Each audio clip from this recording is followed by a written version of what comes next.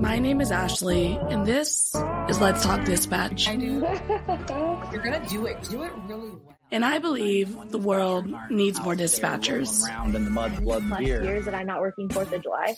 4th of July. Hey, community policing, right? What about community dispatching? So on this show, with the help of my guests, we will educate, empower, and support the heroes behind the headset. Hey everybody, welcome back to another episode here on Let's Talk Dispatch with me, Ashley, the Raspy Dispatcher. I'm recording this the week of September 11th, and I'm sure everyone can remember what they were doing, where they were the day the towers were hit.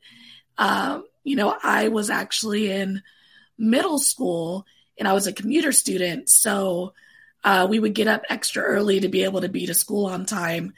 And I remember watching that second plane hit the towers live on TV.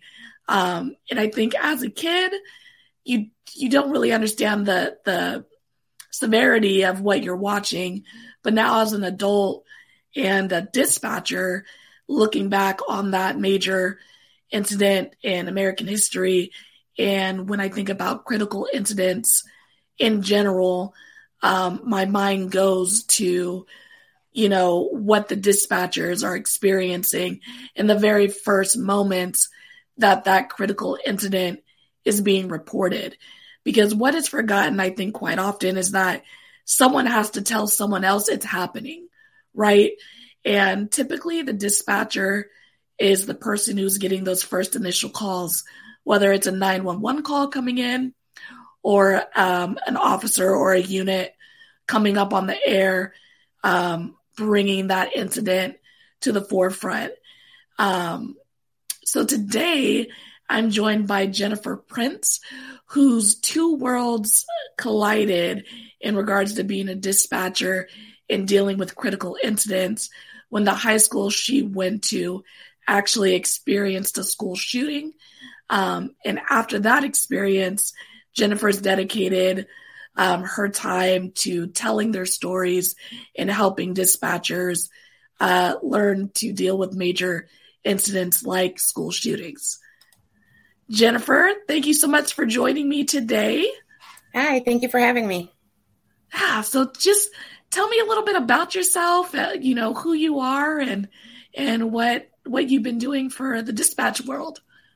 I like to consider myself kind of an OG dispatcher. There you go. I've been doing it for 23 years. Wow. It was actually brought to my attention the other night at work, and this job for 1 year longer than one of my officers has actually been alive at my new agency. So I've kind of been through it all, done all the training, and I actually did almost 20 years with my first agency, retired. Stayed retired for about 1.5 years and then felt like a piece of me was missing. So I just went back to dispatching and just hit my 1 year mark with my newer agency. Welcome back. Thanks. It really has kind of given me a new zest for dispatching in general. And I think I've kind of, after 23 years, really found the part of dispatch that I am passionate about, and it happens to be active shooters, school shootings, school violence, as it relates to dispatch. And it's funny because when I was growing up, Columbine was kind of wild. Like the thought that it occurred, which is so hard for people to wrap their minds around, right? But now, school shootings and things of that nature are almost commonplace. It's sad to say it's commonplace. It's like, another one, and 2 or 3 days without hearing about it. Yeah. And I mean, we're talking about people having bulletproof backpacks and, kids learning how to respond during active shooting drills. And one of the big things as dispatchers is how do we handle those type of calls when they come in? Right. because I feel like these major incidents, it's like a lot of it's, you can only train or prepare or, so much, and then you're in it. And especially at these smaller agencies where it's just you and one other person in the room trying to field all these things happening. Right. It's challenging. Well, and I think a lot of us, even when we think that we're prepared, we train, we think that our skill level is at a certain degree. We're confident in our skills. That's great. But myself included, while I was training for school shootings and school violence, I still in my mind thought it would happen at another school in my county. I never dreamed that it would be my school. It just so happened that 47 days before the Oxford shooting, my new agency had sent me to an active shooter conference. And at that conference, I had the chance to link up with Kathy Lariano from Parkland, who handled the Marjorie Stoneman Douglas shooting, and a gentleman named Wayne Freeman, who was a godsend to me. He works with South Carolina Homeland Security Law Enforcement Division, and those were the two speakers. And even after 20 plus years of dispatching, in their one training session, I took 9.5 pages of handwritten notes, not knowing 47 days later it would be me. Yeah. So tell me a little bit about, your experience with this. You didn't dispatch the incident specifically, but it was the school, literally your high school that you went to, your hometown. Yes. Tell me a little bit about that experience.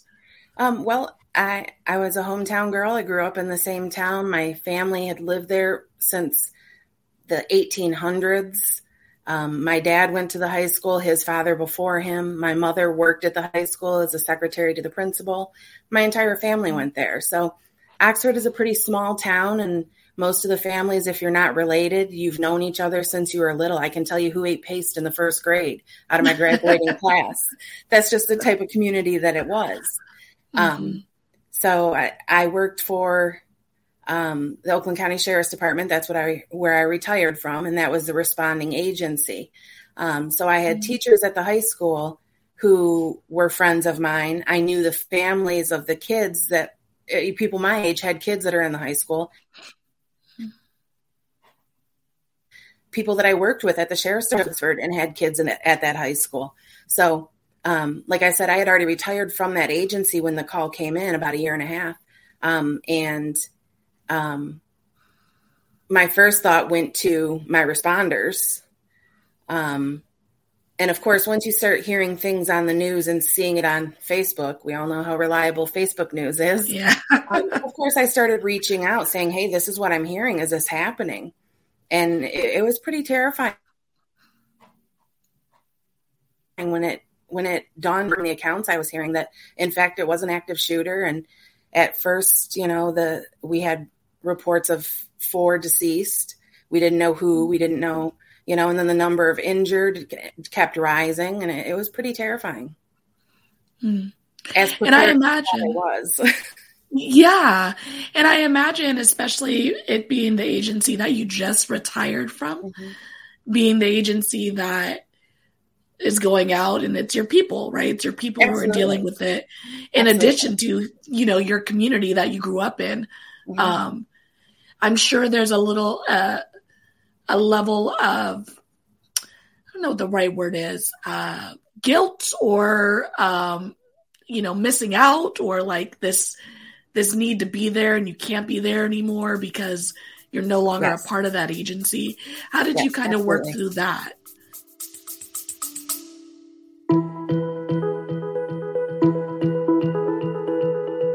Before we continue, we wanted to take a moment to thank our partners at Prepared. You can learn more about the awesome support and technology Prepared provides to first responders by heading to prepared911.com. Partners like Prepared help to continue our mission of supporting, empowering, and educating the heroes under the headset. You can learn more about our resources and partnerships by heading to theraspidispatcher.com. Now let's get back to the show. I'm still working through that.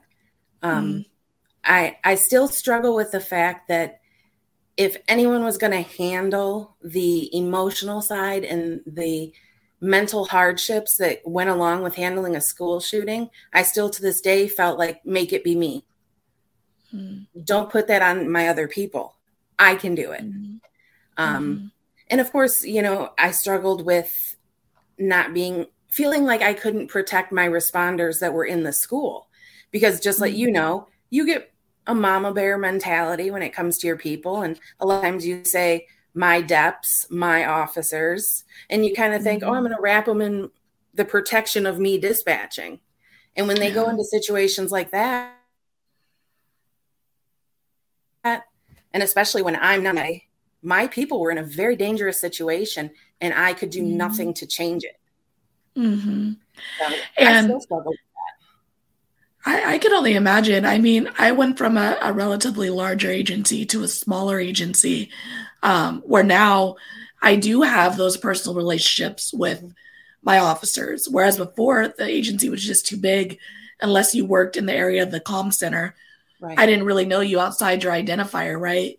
But now I send folks to calls, and it just hits a little differently when it's a high priority call, because, I know officer so-and-so now. They come in, they bring me coffee, they come in, they tell me about their families and their, kids. And so now they're going into, now I'm dispatching with a little more heart than maybe I had in the past, because they're now a person rather than an identifier, Right. And it's no knock to the other dispatchers that you work with, but I always felt when a hot call came in and you heard other people say, oh, I'm glad I wasn't working, I was the opposite. I wanted it to be me, because I knew the level of service that my DEPs were going to get if I was at the radio. I knew my skill set. I knew what I could do, what I couldn't do. And I knew exactly, I had control, as much control as you're going to have over a mass casualty incident, of course. But the agency that I came from, Oakland, they had 1,200 deputies. We had around 80 dispatchers. It was the third largest agency in the state of Michigan. So we had areas that were very violent. So it took a lot to spike my adrenaline. We had shootings regularly, chases, stabbings, taser deployments constantly. So I felt like in order to get the adrenaline spike out of me, it had to be something major. And so, I felt like it would take a lot to shake me. And things that you would retell a story and someone would be like, oh my gosh, how did you handle that? And you're like, it was a Tuesday. I handled it like I handled it on Monday. But this incident, I still have moments where I just sit down and it's overwhelming to think about. So. And I think that's one thing when people are considering this line of work, my last agency was the same. It was high priorities. If it wasn't a shooting up north, it was a shooting down south. We were always dealing with some type of pursuit, priority, weapons call, violent call. That was kind of the norm. So, I think when folks are considering these agencies where they want to work, that's something to consider as well. If you want to be in the mud every shift, you're going to consider that with that agency that you're applying for. If you want something that's a little more low key, not as high priority, you're going to want to look and see where the agencies are located that you're applying for. Because I think you're right. I think there are some dispatchers who want to work those calls and want to be involved in those high priority situations as frequently as they can. And then there are some that are like, I'm okay. I can do it when I need to, but I would rather not have to every other call be like that. I often say that I crave the chaos. I love the feeling where you are right on the razor's edge between in control and out of control. And I feel like a part of that is because I feel like at that moment, I know that I'm doing something not even every dispatcher can do. I feel like I'm firing on all cylinders, kind of when you're pushed to your max. But when incidents like this happen, I think it made me reevaluate a lot of the training that we've gotten as dispatchers when we're told, relax, it's not your emergency, or it's not an emergency until you pick up the phone, or we pressure new dispatchers especially to compartmentalize stress and to detach the human quality the minute they walk in the door. This incident has made me realize, again, after 23 years of doing the job, that it's essential that you embrace the emotions that are involved.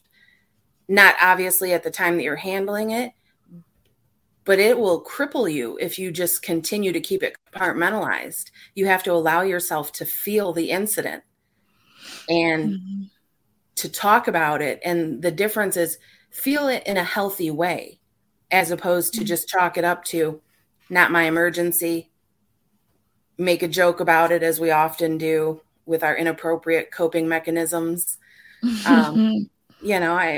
We teach people to push it down, push it down, push it down. Don't address how it made you feel. And now I'm on a mission to say, no, you need to let yourself feel it. But this is a healthy way to do that. Exactly. And I think we're at a place, we're getting to a place where we are talking about, self-care and dispatching more and more, and self-care and first response in general, right? Like, I think I've been involved in more debriefs than, some of my OG dispatchers have been in 20 years versus the 5 years that I've worked in dispatch, because of the culture shift that's happening with first responder field, and acknowledging the fact that if I'm responding out to a school shooting as a dispatcher or as an officer, an EMT, so on and so forth, and I'm seeing, young children deceased, like, that's weighing on me. It does not, I'm not going to not do my job, but it's in my head, you know what I mean? And we need to acknowledge and create pathways and safe spaces for all of us to be able to dump that somewhere, or else we're not going to be able to handle the next incident. A lot of departments, even not by any malicious intent, tend to exclude dispatch from debriefing, because a lot of people think, well, dispatch didn't have to see the end result of the incident. They just had to take the phone call. And now we're seeing with a number of dispatchers leaving after incidents like this and showing signs of PTSD. That's not the case. I had an officer killed in the line of duty. We had a debriefing. All of the deputies and officers and firefighters that attended the debriefing were allowed to do so. I'm the one who actually took the call for the officer who was killed. I was told that if I wanted to attend the debriefing, I needed to take vacation time to do it. Wow. Thankfully, we're seeing that mentality shift now, and people are starting to acknowledge the fact that listening to someone scream on the phone during what is quite possibly the worst moment of their life, a life-altering event, is as traumatic as having to see it in person. Equal yet different. And I mean, and it can be, so I took a call this week. It was, we don't do medical, we transfer to medical, but non-breathers we go out for whoever can get there first type of deal, which is different from my previous agency. If it was medical anything, we didn't go because we didn't have enough resources, really. But in this new agency, we do go. And so once I heard that it was a non-breather, I drop our call, we start rolling, but I'm listening to fire give this individual instructions on CPR to basically save their partner's life, know, and it's tough. It's tough to listen to things like that, even something so simple as that, like heart problem, like nothing dramatic in the sense that, a major critical incident, but you're listening to someone lose something, a big part of themselves, and it's tough. Yeah, that's still trauma that you have a front row seat to. And I'm just thankful that a lot of agencies now are acknowledging the fact that different doesn't mean non-existent. Our trauma is different from the responders in the field, but we still experience trauma. So Totally.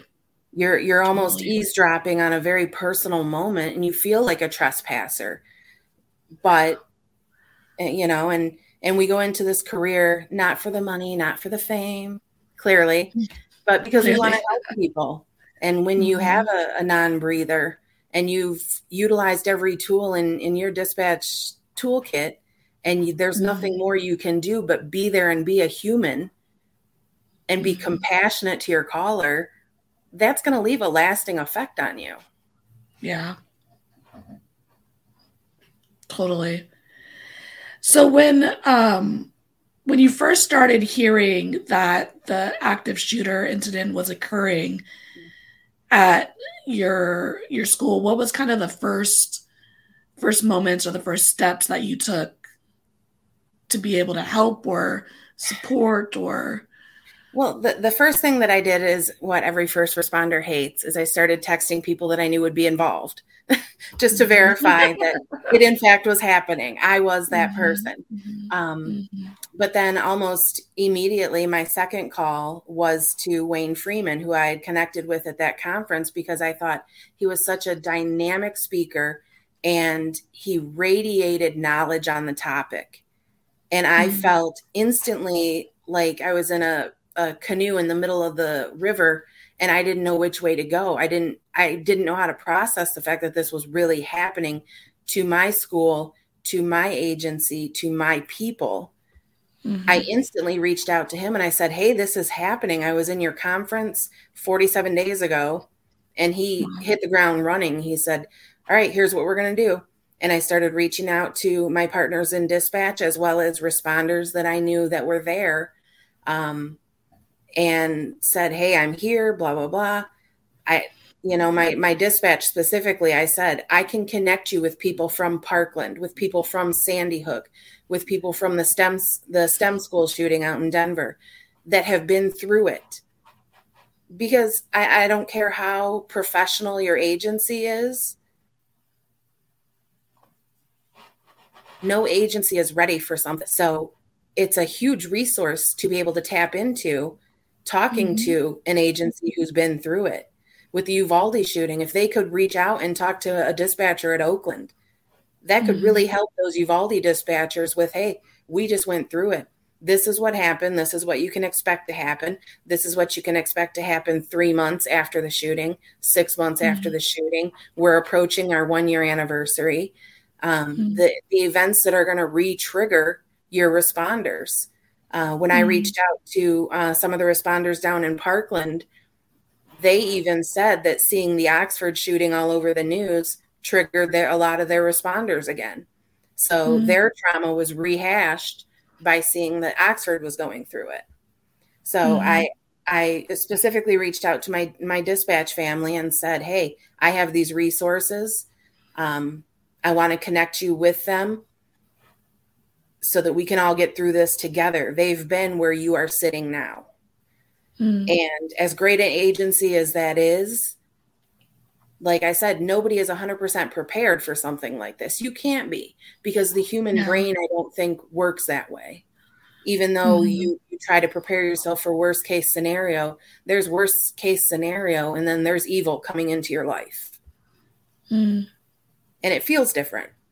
So thankfully I was able to connect my dispatch family with some, they don't want to be called therapy dogs, but they're specifically for first responders. It's a group that responded to Vegas and to Parkland and to Sandy Hook for the responders specifically.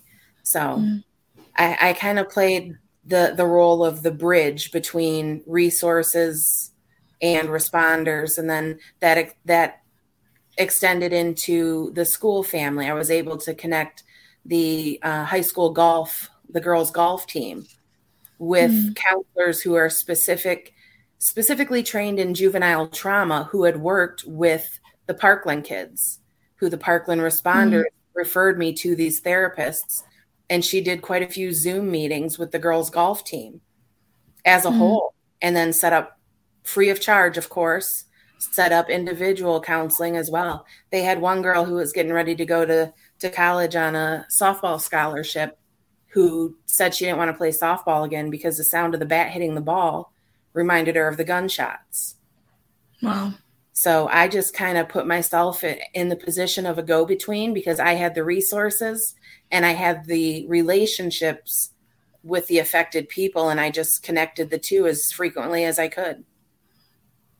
And how amazing is that we as a community can be responsible for bridging those gaps and creating, because when you're in it, it's hard to know what you need, right?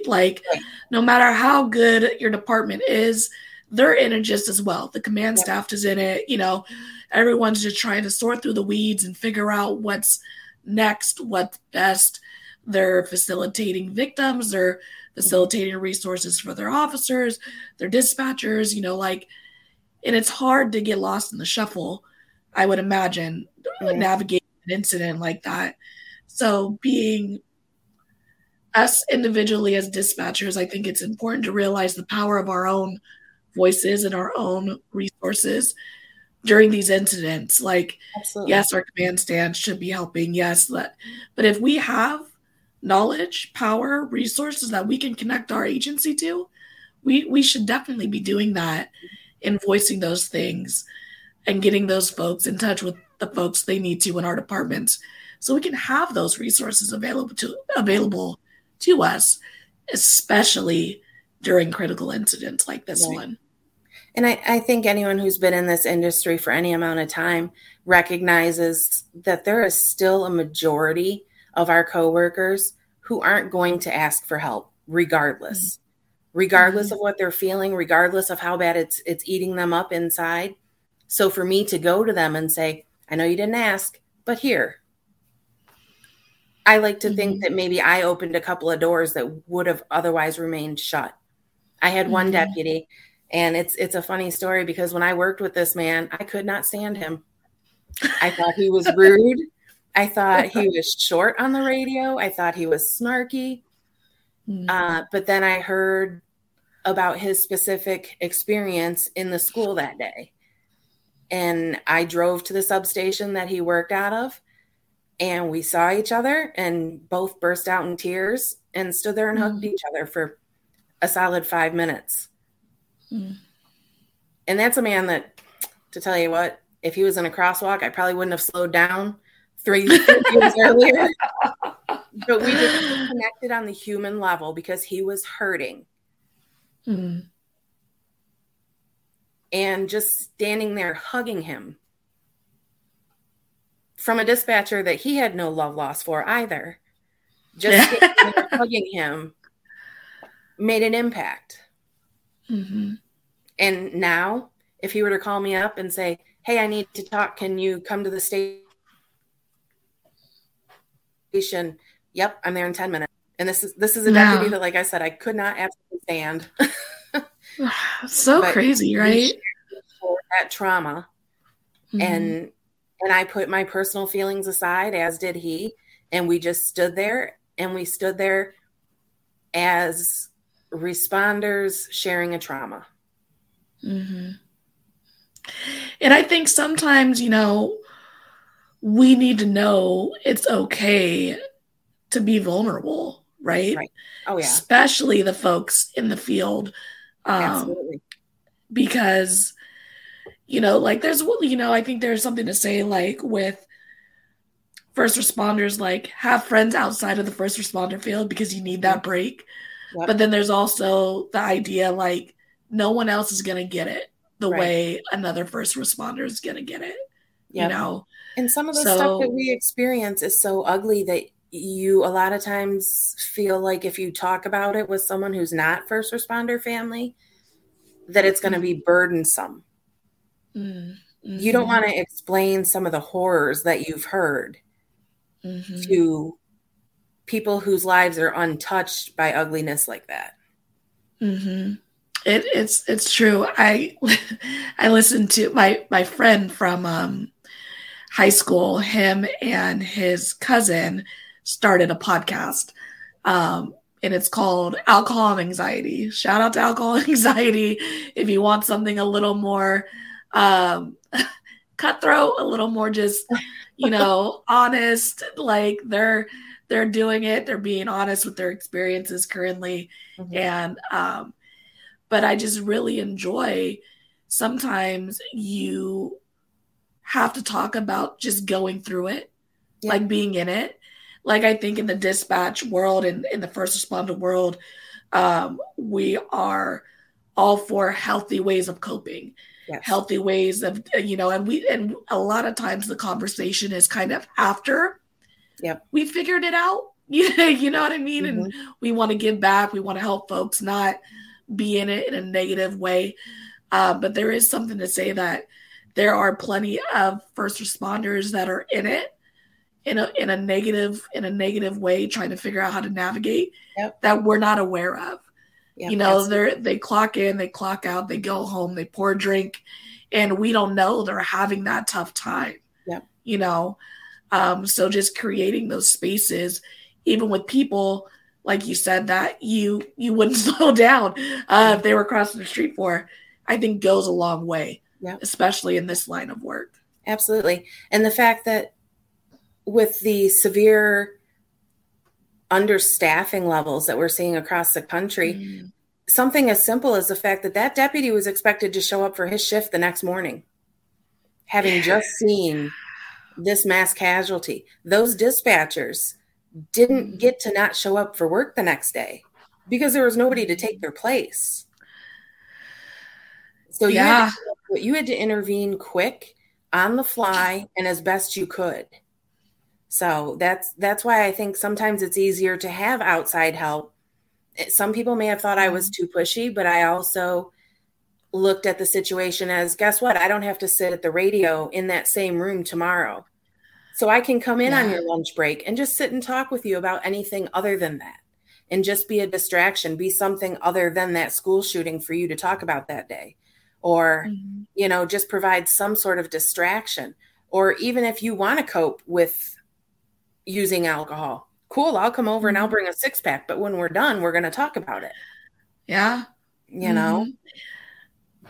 I think it's something I really didn't consider, and it's probably because I'm in it, is that, you're right. It's not only that if this event happens on a Monday, on your Monday of their work week, you're expected to be there Tuesday.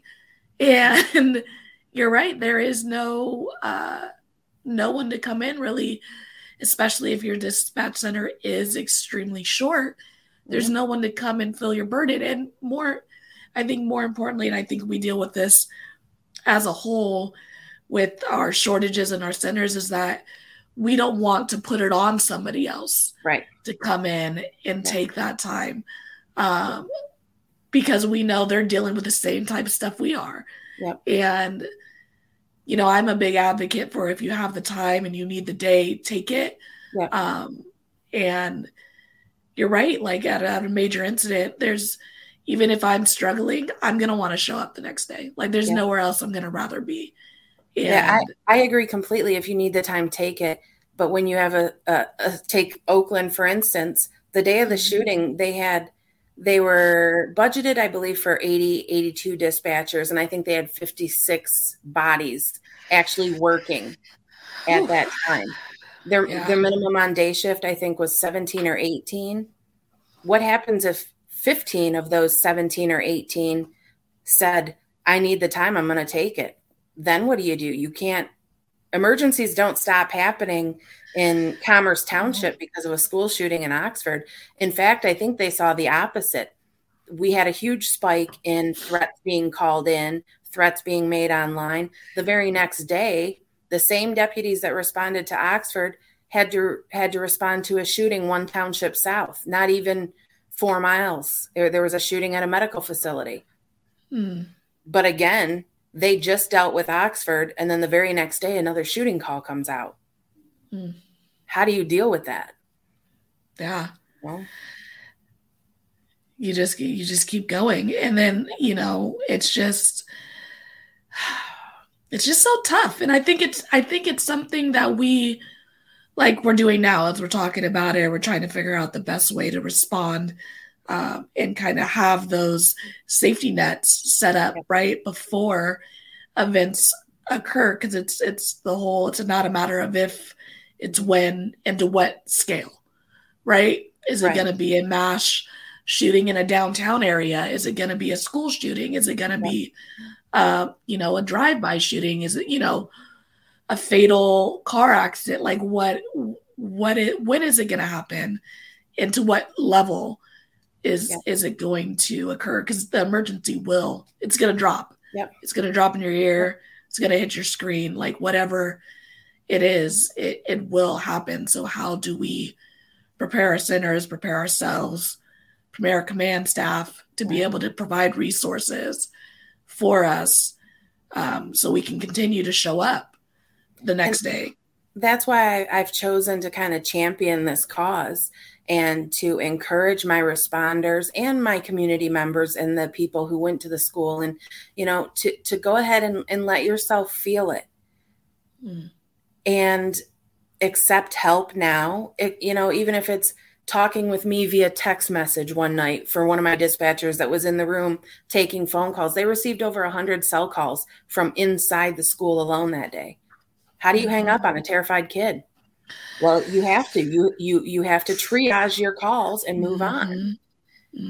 But ask for help, feel it, accept help even if you didn't ask when it's offered, as opposed to 2 years from now, God forbid, we have responder suicides spike and everyone stands around saying, oh, I wish I would have known something was wrong. Well, they saw dead kids in a hallway of a school. How do you think that they would respond to that? That's going to affect them.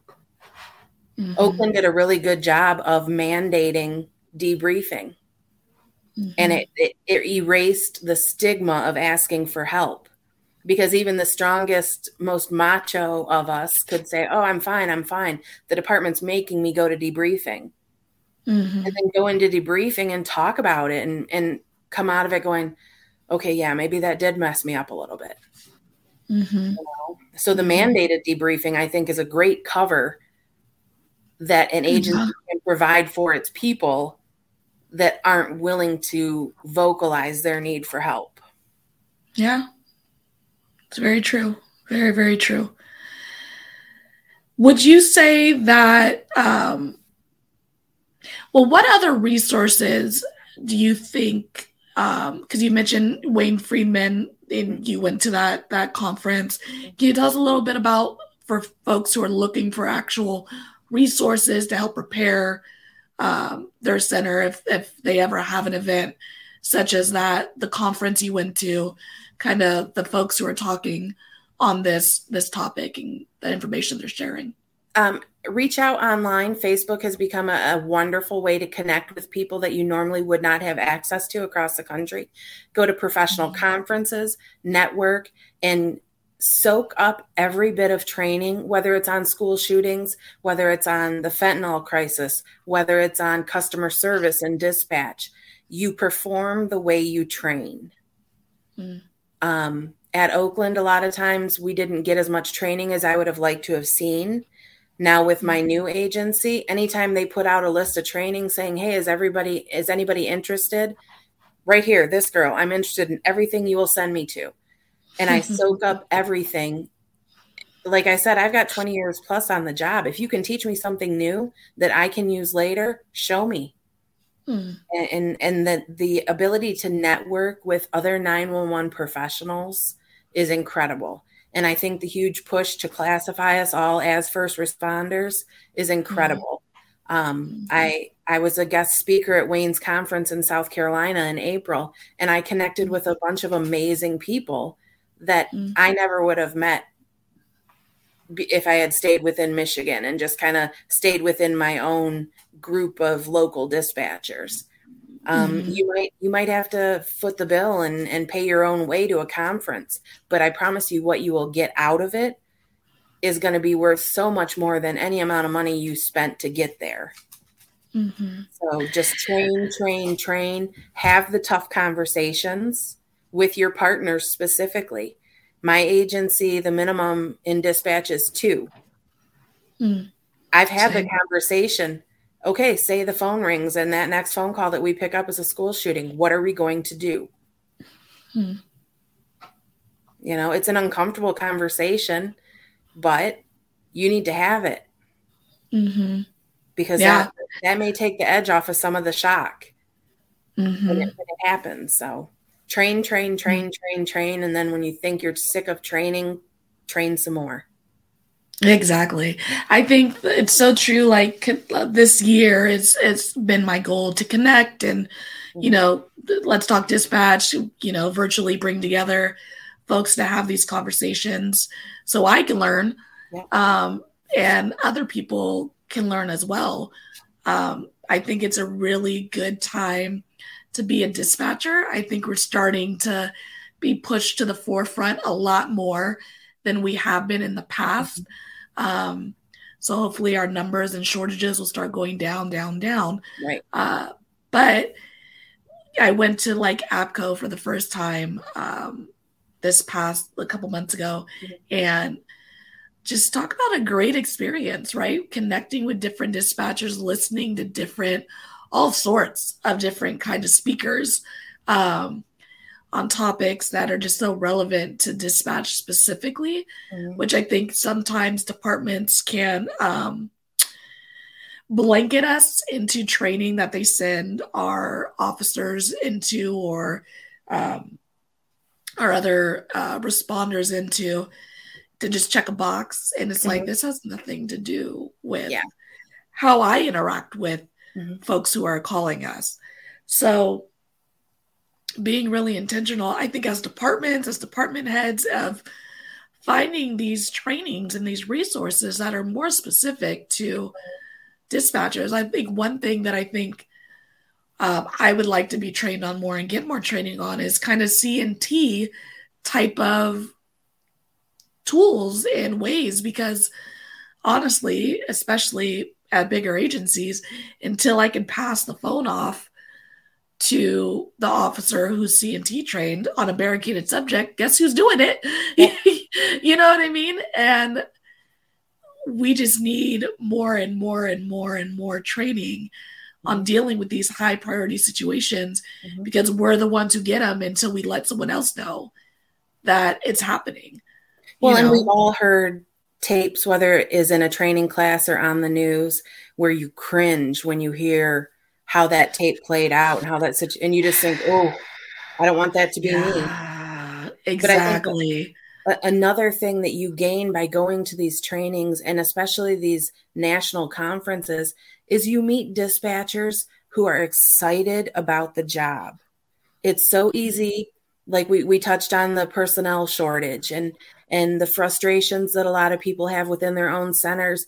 And it's natural to be frustrated with how things are run at a center necessarily, if it's not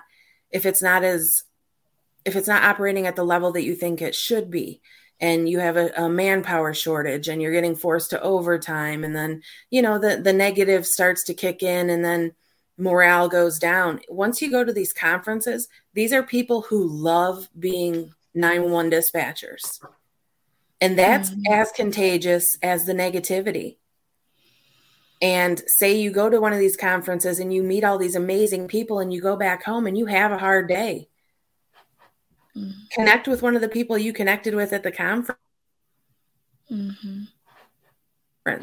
Remember why you were excited, why you decided to do this job, or why you've decided to stick with this job for 15, 20 years. That's why, you know, I try to put my information out there as much as possible on Facebook, at conferences, at trainings. And I say, if you need me, I don't care if it's 3 a.m. or in my case, 11 a.m. because I'm a midnighter. Call me, email me. I will respond. And if I can't help you, I will connect you with someone who can. Because even though you're a dispatcher in Utah officer department, you're still my family. You're still doing the same job that I do. You're still struggling with a lot of the same things that I struggle with. And being the forgotten portion of the first responder family so often, if we don't look out for each other, who's going to? So true. So true. So that's why And I say, it's email me, reach out to me. I'm here.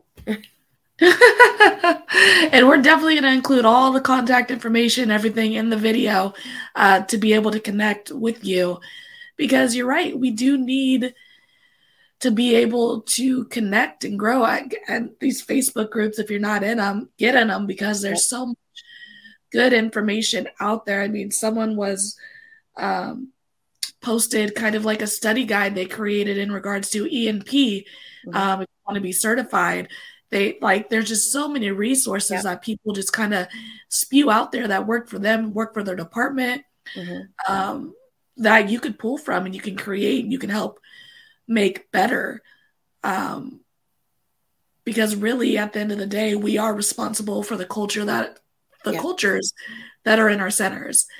And like you said, it's so easy to jump on the negative train, and be upset about this, that, and that's going wrong in the center. But it's also just as easy to focus on the positive and create good spaces in very small, usually windowless rooms. Right. So I definitely think we need to empower each other, support each other, and facilitate spaces where facilitate spaces where we are creating that culture before the big incident happens, right? Absolutely. Absolutely. Here in California, we're like waiting for the big earthquake, and we're 50 years past due or whatever, and it's like I want to plan before the quake hits. I don't want to plan after. So I think in dispatch, and these big incidents are going to occur, we need to create those spaces prior to the event happening. It kind of breaks my heart on some of the Facebook boards where you see people who will say, I'm an aspiring dispatcher. What advice? Often you see, run, pick another line of work, do something else. That breaks my heart, because I do think it's very encouraging that the way that our profession is moving. You're starting to see better contracts. You're starting to see better benefits. You're starting to see dispatch be viewed as a career as opposed to a job for somebody who was dating an officer and is just going to eat ice cream and answer the phone. That's not who we are. We're skilled, highly trained, highly effective first responders. So we need to stop shooting ourselves in the foot as well by saying, oh, you don't want to get into this line of work. Remember why you got into that line of work, and inspire that person. Maybe that person that was going to hire into your agency is going to be the one to do the most amount of positive change there.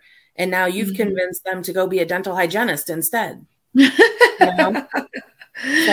we have enough dental hygienists. We need more dispatchers. Right.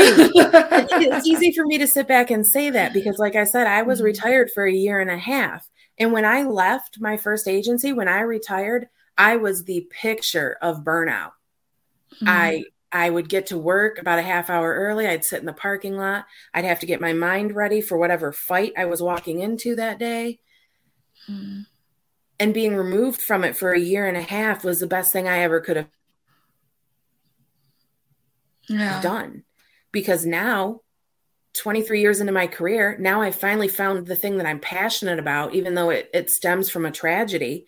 This is now my opportunity to champion my career and to travel the country and talk about why dispatch is so wonderful and why we can seriously influence the outcome of these situations.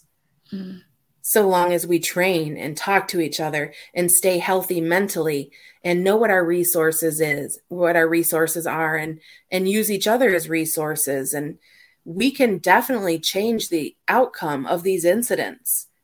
So you'll never hear me tell someone, run, go to a different agency, no, welcome, come on in. Let me share with you why this job is great. I think so true. Because obviously I am in the championing dispatch world, and I think it's a great career. I think we need more. But I have seen, and I think we've all experienced working with the individual that is just like bringing the room down, and if it's not one thing, it's another, and it's like, when are you retiring? Because you're just really like bringing like the good parts about this job. You're just making it like so much harder. I was the job that is hard individual. enough. I was miserable right before I left. Absolutely miserable. But I was, we were getting forced 3 and 4 times a week. So, I mean, sleep deprivation is huge, and that's another whole podcast. But I was miserable. And even at that active shooter conference, I had the opportunity to sit with a couple of people from my old agency. And the one dispatcher was a young kid who I had retired. And I even said to him, I said, you know what? I know that we really didn't know each other before I retired, but if I was ever short with you or horrible to you in any way, I was in such a bad place. I sincerely apologize. And he said, well, you weren't ever horrible to me, but I could tell you were unhappy, but that apology means a lot. And now, I've talked to him a couple of times since, and you can kind of bro it up a little bit. Hey, how's it going? Whereas before, I'm sure had he heard my voice on the end of the phone, he'd been like, oh, great. What a witch. But yeah, I was that person. So now I'm trying to champion, like I said, the role of dispatch in mass casualties and school shootings, and champion prioritizing mental health within a dispatch center because I've been at rock bottom in a dispatch center. So as we kind of bring it to a close, what advice would you give someone who's experiencing that burnout right now? Like they're 20 years in, they're just having to hype themselves up when they pull into the parking lot to not drive away. What advice would you give that person dealing with that internal struggle at this point in their career? I guess my advice to them is to reassure them that there's nothing wrong with them. This is something that happens with a lot of dispatchers, myself included. The ebb and flow of the profession is going to happen. But if you're able to self-recognize that you're guilty of some of these toxic behaviors, that you're as a whole unhappy, try to remember why you started doing this job in the first place. Like I said, maybe try and go to a conference where you're surrounded with people who I will admit sometimes are a little much to handle. They're so happy about being a dispatcher, but connect with people who love what they do. Exchange stories. If I could have a personal conversation with every burnt out dispatcher in this country, I would, because I was you. Now I acknowledged that was me. I took steps to correct it. I embraced the fact that I was not the best dispatcher I could have been when I left. And I took a step back, reevaluated, reorganized, put myself on a new path, hired into a new agency, and now I feel as excited as I did the year I hired in. I'm back to loving what I do. So my advice, feel the burnout, and then reach out and surround yourself with people who have either been there or people who are so high on dispatch that sometimes it's a little sugary sweet. Listen to their stories. You can't talk to a room full of dispatchers without finding at least one inspiring story. It's impossible. It's such a phenomenal group of people. It's impossible for you to be in a room and not find someone that inspires you. So true. It doesn't even have to be a physical conversation thread. If someone says something specifically that you connect with, I don't think anybody has a problem with you sending them a personal message saying, hey, your post touched me. This is what I'm going through. Dispatchers want to help by nature. That's who we are. So.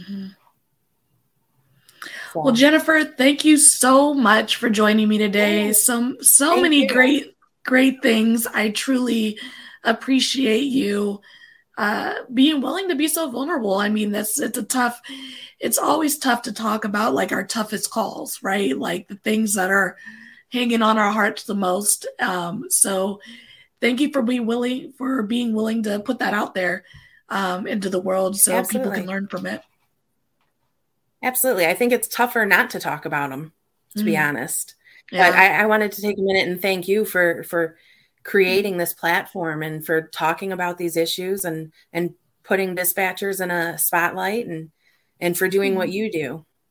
Oh, thank you. Thank you so much. Absolutely. I'm going to kick you out real quick and I'll be right back with you. Okay. All right. Thanks. All right, everybody. Another amazing episode. Thank you, Jennifer, for coming on, like I said, and being so vulnerable. It's tough sometimes to create spaces, to be honest with ourselves and honest with each other. I think this was a great episode for dispatch centers to tune into and really talk about and prepare for that next big critical incident that could come at any point. So again, thank you guys so much. Make sure to subscribe. And until next time, stay raspy. Thanks for joining us on today's episode of Let's Talk Dispatch.